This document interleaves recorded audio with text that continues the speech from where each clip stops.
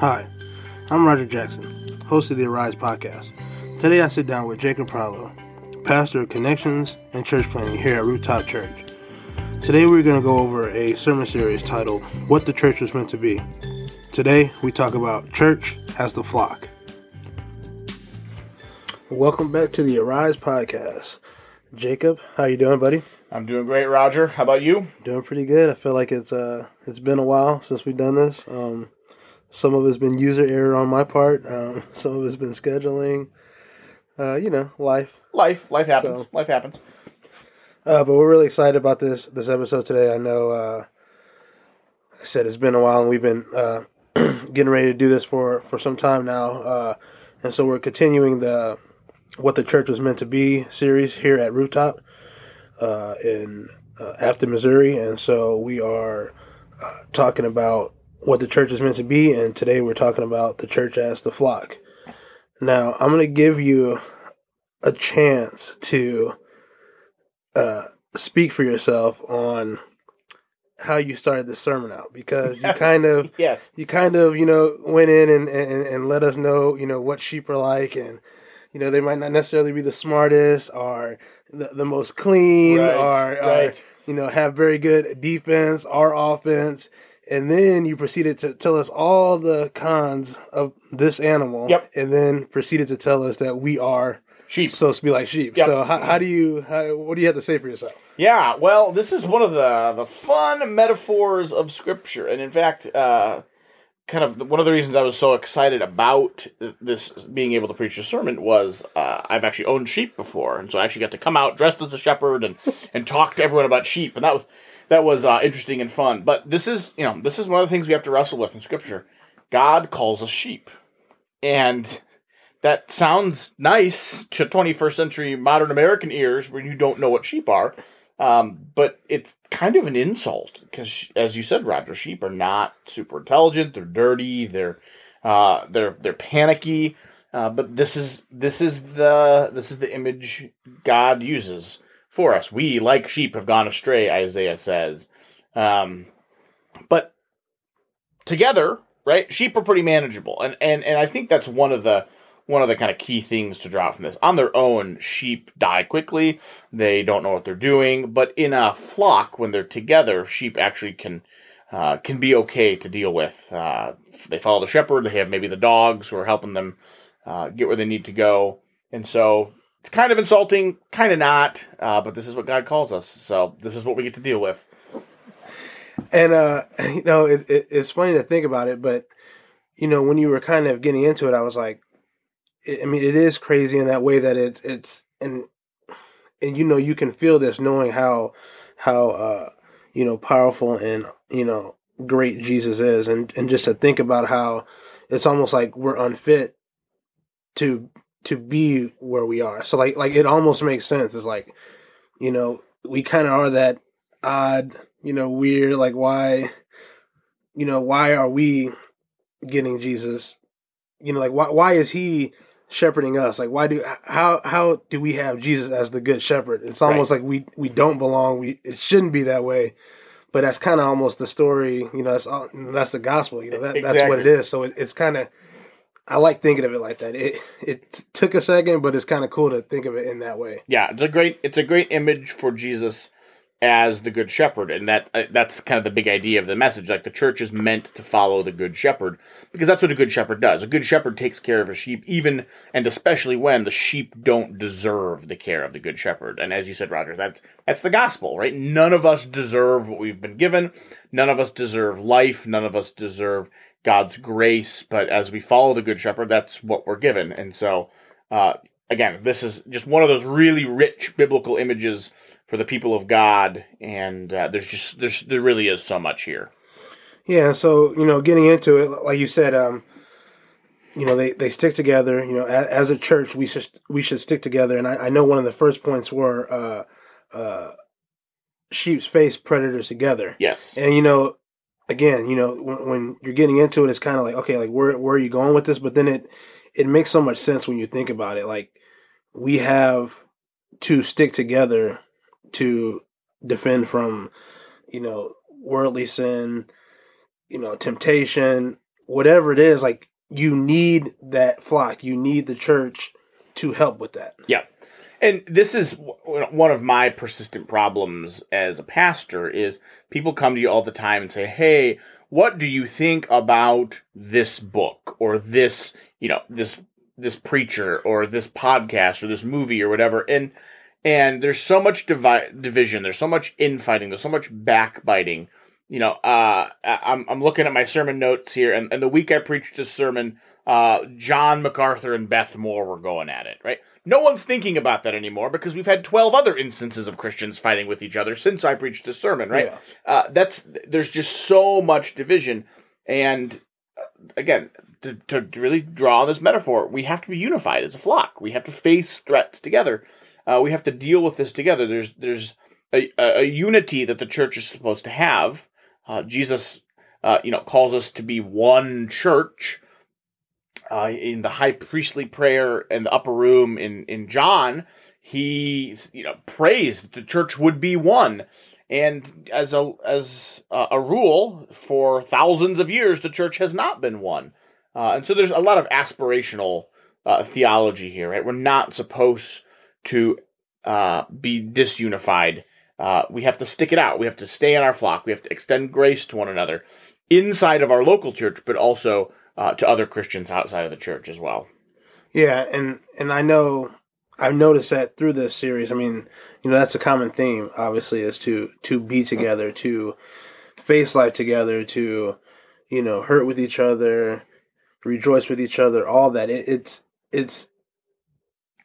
cliche, but you can't do it alone. Yeah. And that's just the bottom line. There has to be a certain amount of unity that you have as a church, and unfortunately, if there isn't a level of that, there are going to be problems. Like it's not, you just can't do life without that. Right.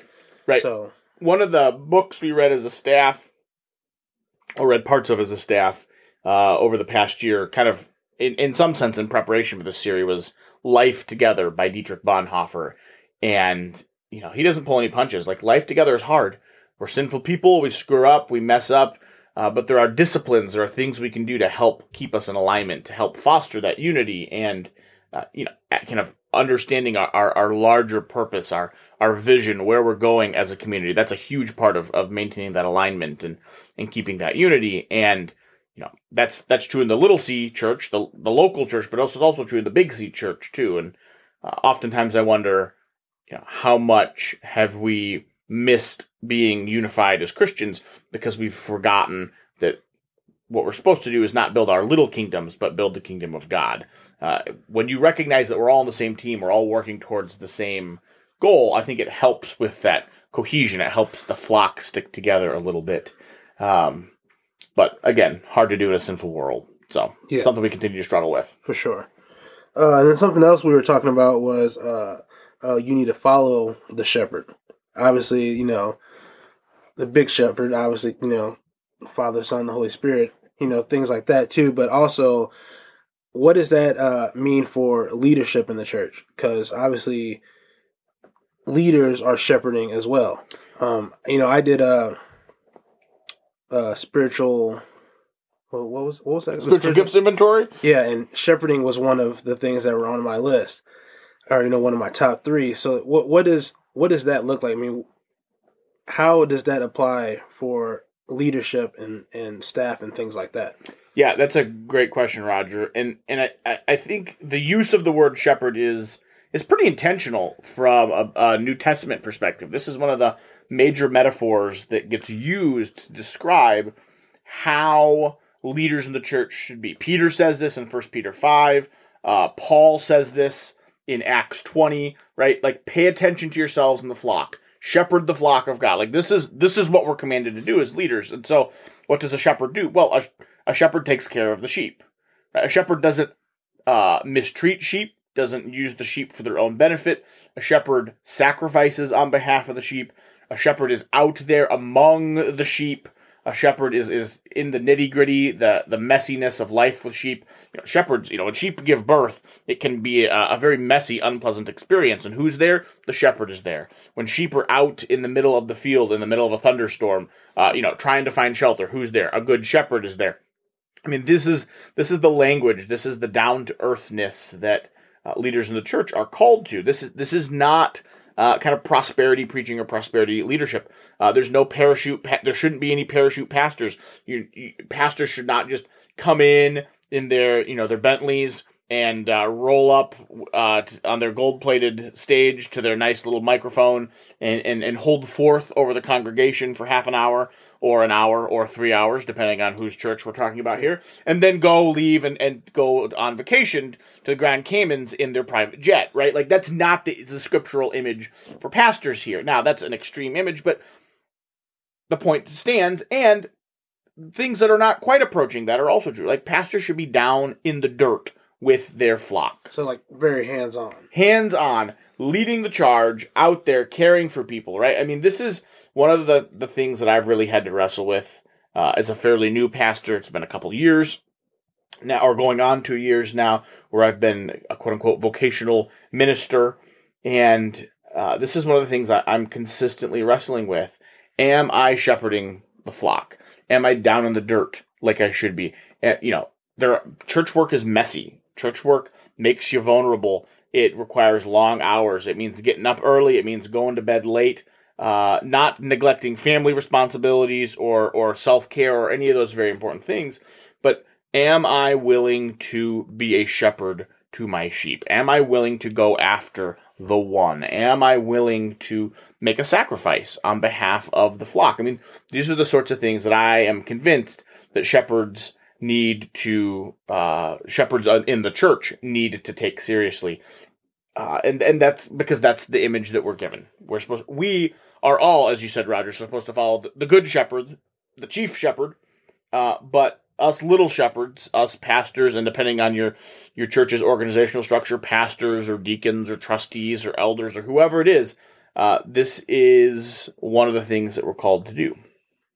Yeah, and I think that's huge, and that's one of the reasons why I feel like small groups have been put on my heart, because I feel that level of shepherding in that capacity, especially when you're just trying to build up and try to almost for the sake of better words, like kind of get your feet wet with that and kind of figure out how to shepherd people and how to do life with them and kind of stand in the gap with people.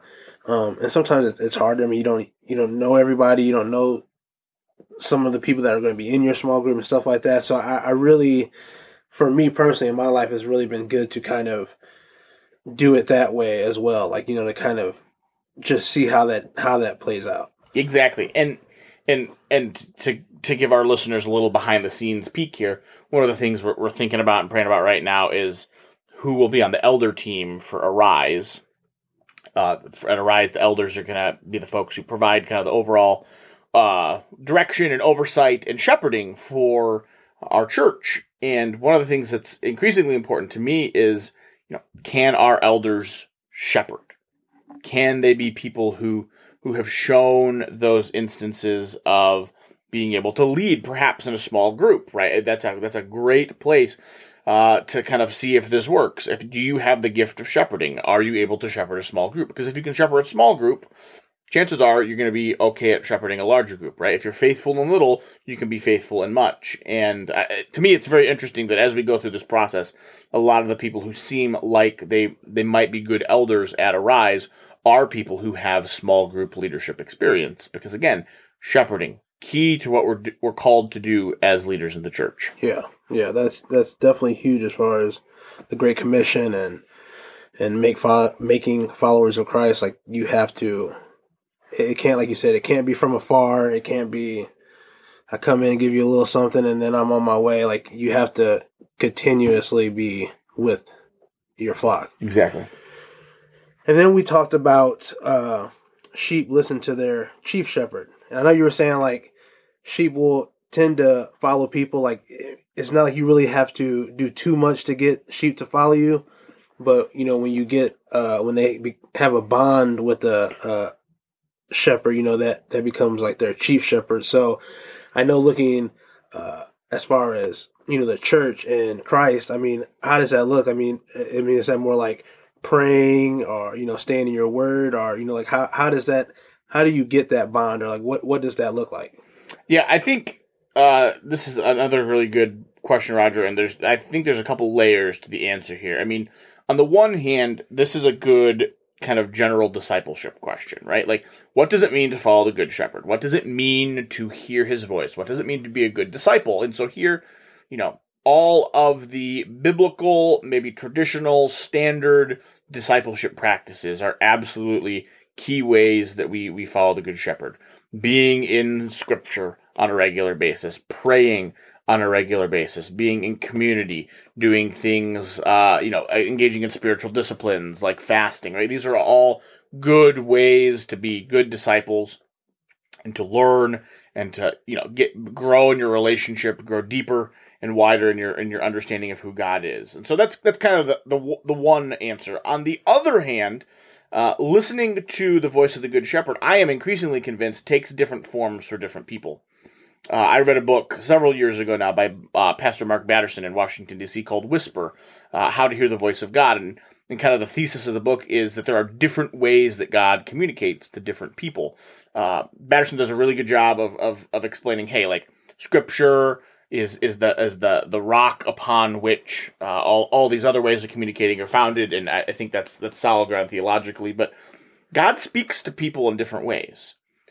Some people hear God really close to audibly in prayer on a consistent basis. That's only happened to me a couple of times in my life, right? I don't often hear God audibly say anything.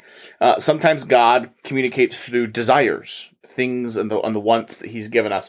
Sometimes he communicates through doors, the opportunities that are presented to us. Sometimes he speaks through people who are in our lives and we trust. Sometimes God communicates through pain, right? Sometimes you got to touch the stove to learn that the stove is hot. Yeah. Things like this, right? And so Batterson, he goes through and he lists out just all of these different ways that God communicates to people. And one of the things I've found is very oftentimes God speaks to us consistently in ways that we can become attuned to, right? So for me, one of the ways I'm convinced that God speaks to me on a regular basis is through my friends, through people that I trust.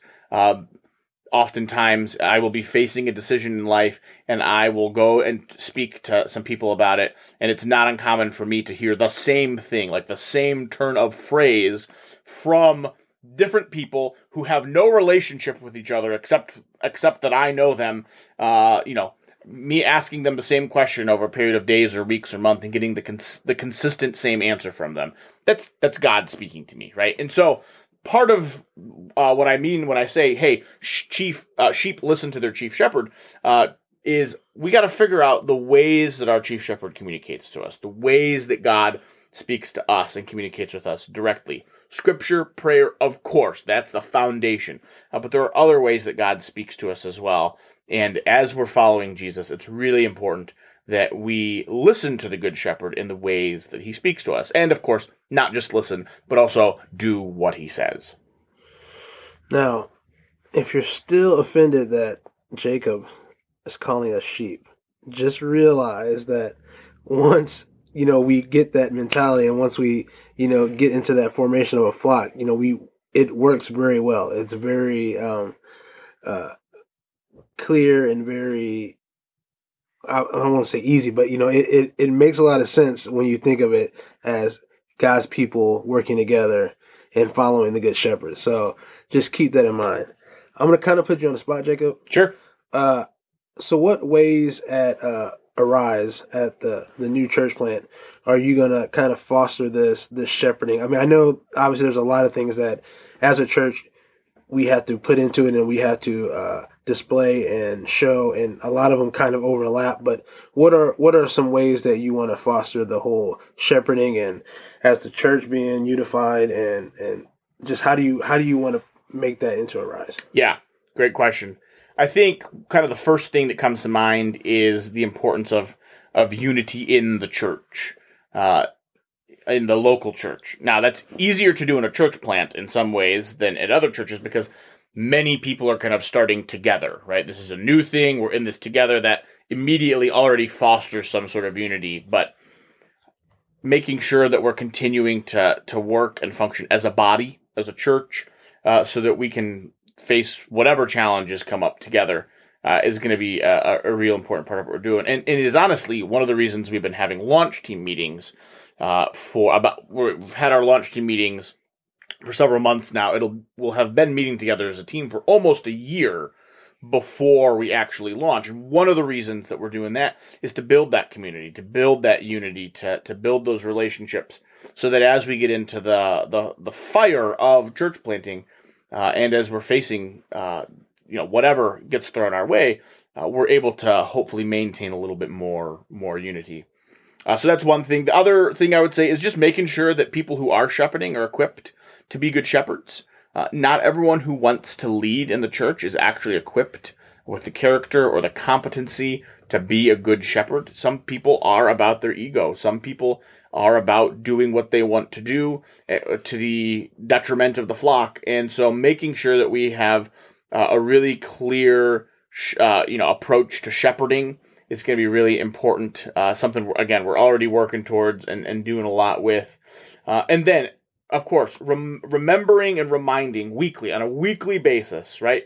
What are we doing as sheep who are following the chief shepherd, right? What is Scripture telling us? What is experience telling us?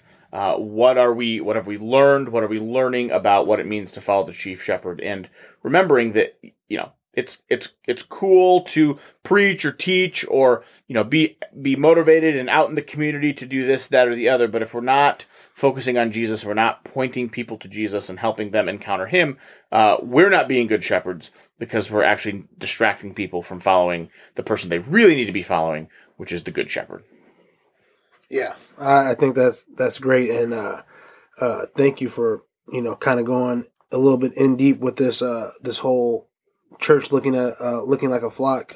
It's really, like I said, this sermon series has really been eye-opening. It's really been helpful, just because, like you said, and you guys have stated that a lot throughout this sermon series, there is so much divide in church. I mean, it's almost, it is unavoidable. But, there is so much divide, and there's so much that can separate us that you don't even think about. Because, like you said, you're so into your own mindset. You're so into what you believe and what you think. And, it's not necessarily about changing your mind or agreeing with someone else. It's knowing that, you guys have differences, but there's still something there that holds us together. So I just really appreciate you sitting down and talking with us, Jacob. Appreciate you, Roger. Thanks for taking the time. And like always, if you guys want to reach out to us, social media, both Facebook and Instagram is Arise Church STL. We like to talk and get to know people and hear from people. So if you guys have anything, just reach us on those social media platforms. We're working on, we have a website, but we're working on our kind of our real website. Yeah, kind of our big deal website. So, we'll have that we'll be having that out soon.